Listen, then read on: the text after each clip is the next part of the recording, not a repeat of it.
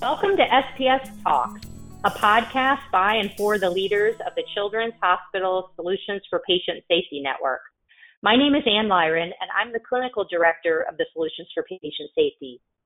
Before we begin today, I want to make sure you're aware that our National Learning Session is coming up in Detroit, May 22nd through the 24th, 2019, and also some recent publications that you might want to look into. One was in pediatrics called Priorities for Pediatric Patient Safety Research, and the other was in the Journal of Patient Safety. It's called Developing Evidence for New Patient Safety Bundles Through Multi-Hospital Collaboration. In our drive to eliminate serious harm in children's hospitals, we know we have to find new solutions. And as part of this effort, the Solutions for Patient Safety has launched a new innovation program. I'm delighted today to introduce one of the co-leaders of that program, Dr. Claudia Hoyen. Claudia is the Director of Pediatric Innovation at Rainbow Babies and Children's Hospital. She's also the Medical Director of the PEDS Infection Control Program. Her passion is identifying innovations related to harms that happen in children's hospitals. Her topic today is SPS Call for Innovations, an inspiring patient safety story. Welcome, Claudia. Thanks, Anne, for having me this morning. I'm really happy to share a story about some of the innovation work that we're doing at Rainbow and hopefully inspiring some people in the network to join us. At Rainbow, like every other place, we've been working hard to reduce CLABSIs, and we just can't seem to get to zero. I think we've all learned from error prevention training from that famous slide from Carrie Johnson that there are different ways for us to be able to try to decrease harm within children's hospitals. One, we can try to start bundling things. Two, we can do the culture work that we've all been working hard at. But again, some of us are a little bit stuck. We can't seem to get to zero, but we know we can do it. Our approach at Rainbow is to kind of have moved forward to that third part of Carrie's graph, where when looking at it, you need to add in things like human-centered design. And for me, that really speaks to innovation. With innovation, whether it's a process or a product or some other type of device that we're using for patients, hopefully we can get people to do the right thing every single time and really continue to drive our harm towards zero. One of the things that we struggled with at Rainbow was a problem in our patients who had GI issues and lines.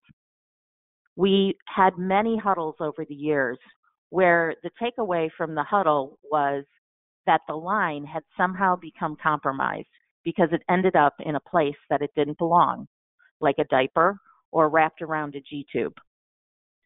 We really felt that there had to be a better solution for this than using an ACE wrap. Fortunately, at the same time, I met a lovely couple who had a company that they had just formed called Caroline. Caroline came out of a direct need from this family. They had had a young daughter who was a neuroblastoma patient. She was 2 at the time of her diagnosis, and really thought that her central line was actually a toy. And so they had a lot of difficulty keeping her central line out of places like her mouth.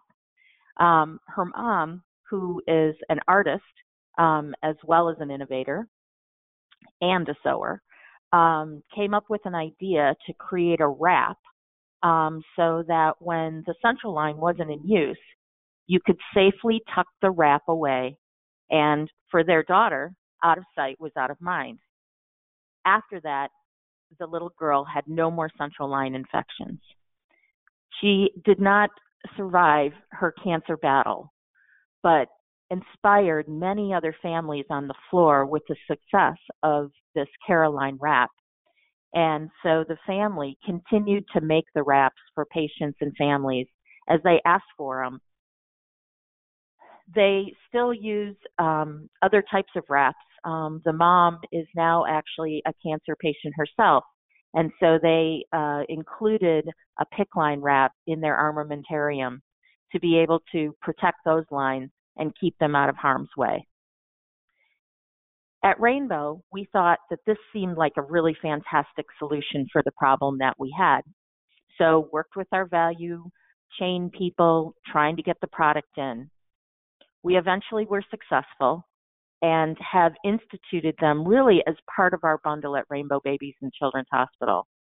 I can tell you, in the last 1.5 years, since we have been using this product religiously in these types of patients, we have seen no further infections due to a line being in a place where it didn't belong. It was something that was simple, that came out of a need of a parent who knew what the problem was, and they developed an amazing product to be able to keep the line safe and out of harm's way.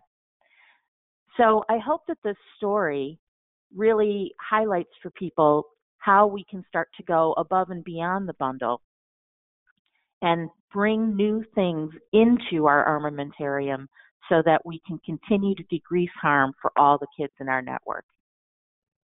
Thank you so much, Claudia. That's an inspiring story, and I agree. A great reminder that focusing on new solutions can be an effective approach, as well as taking advantage of the people who know our patients best, and that's their parents.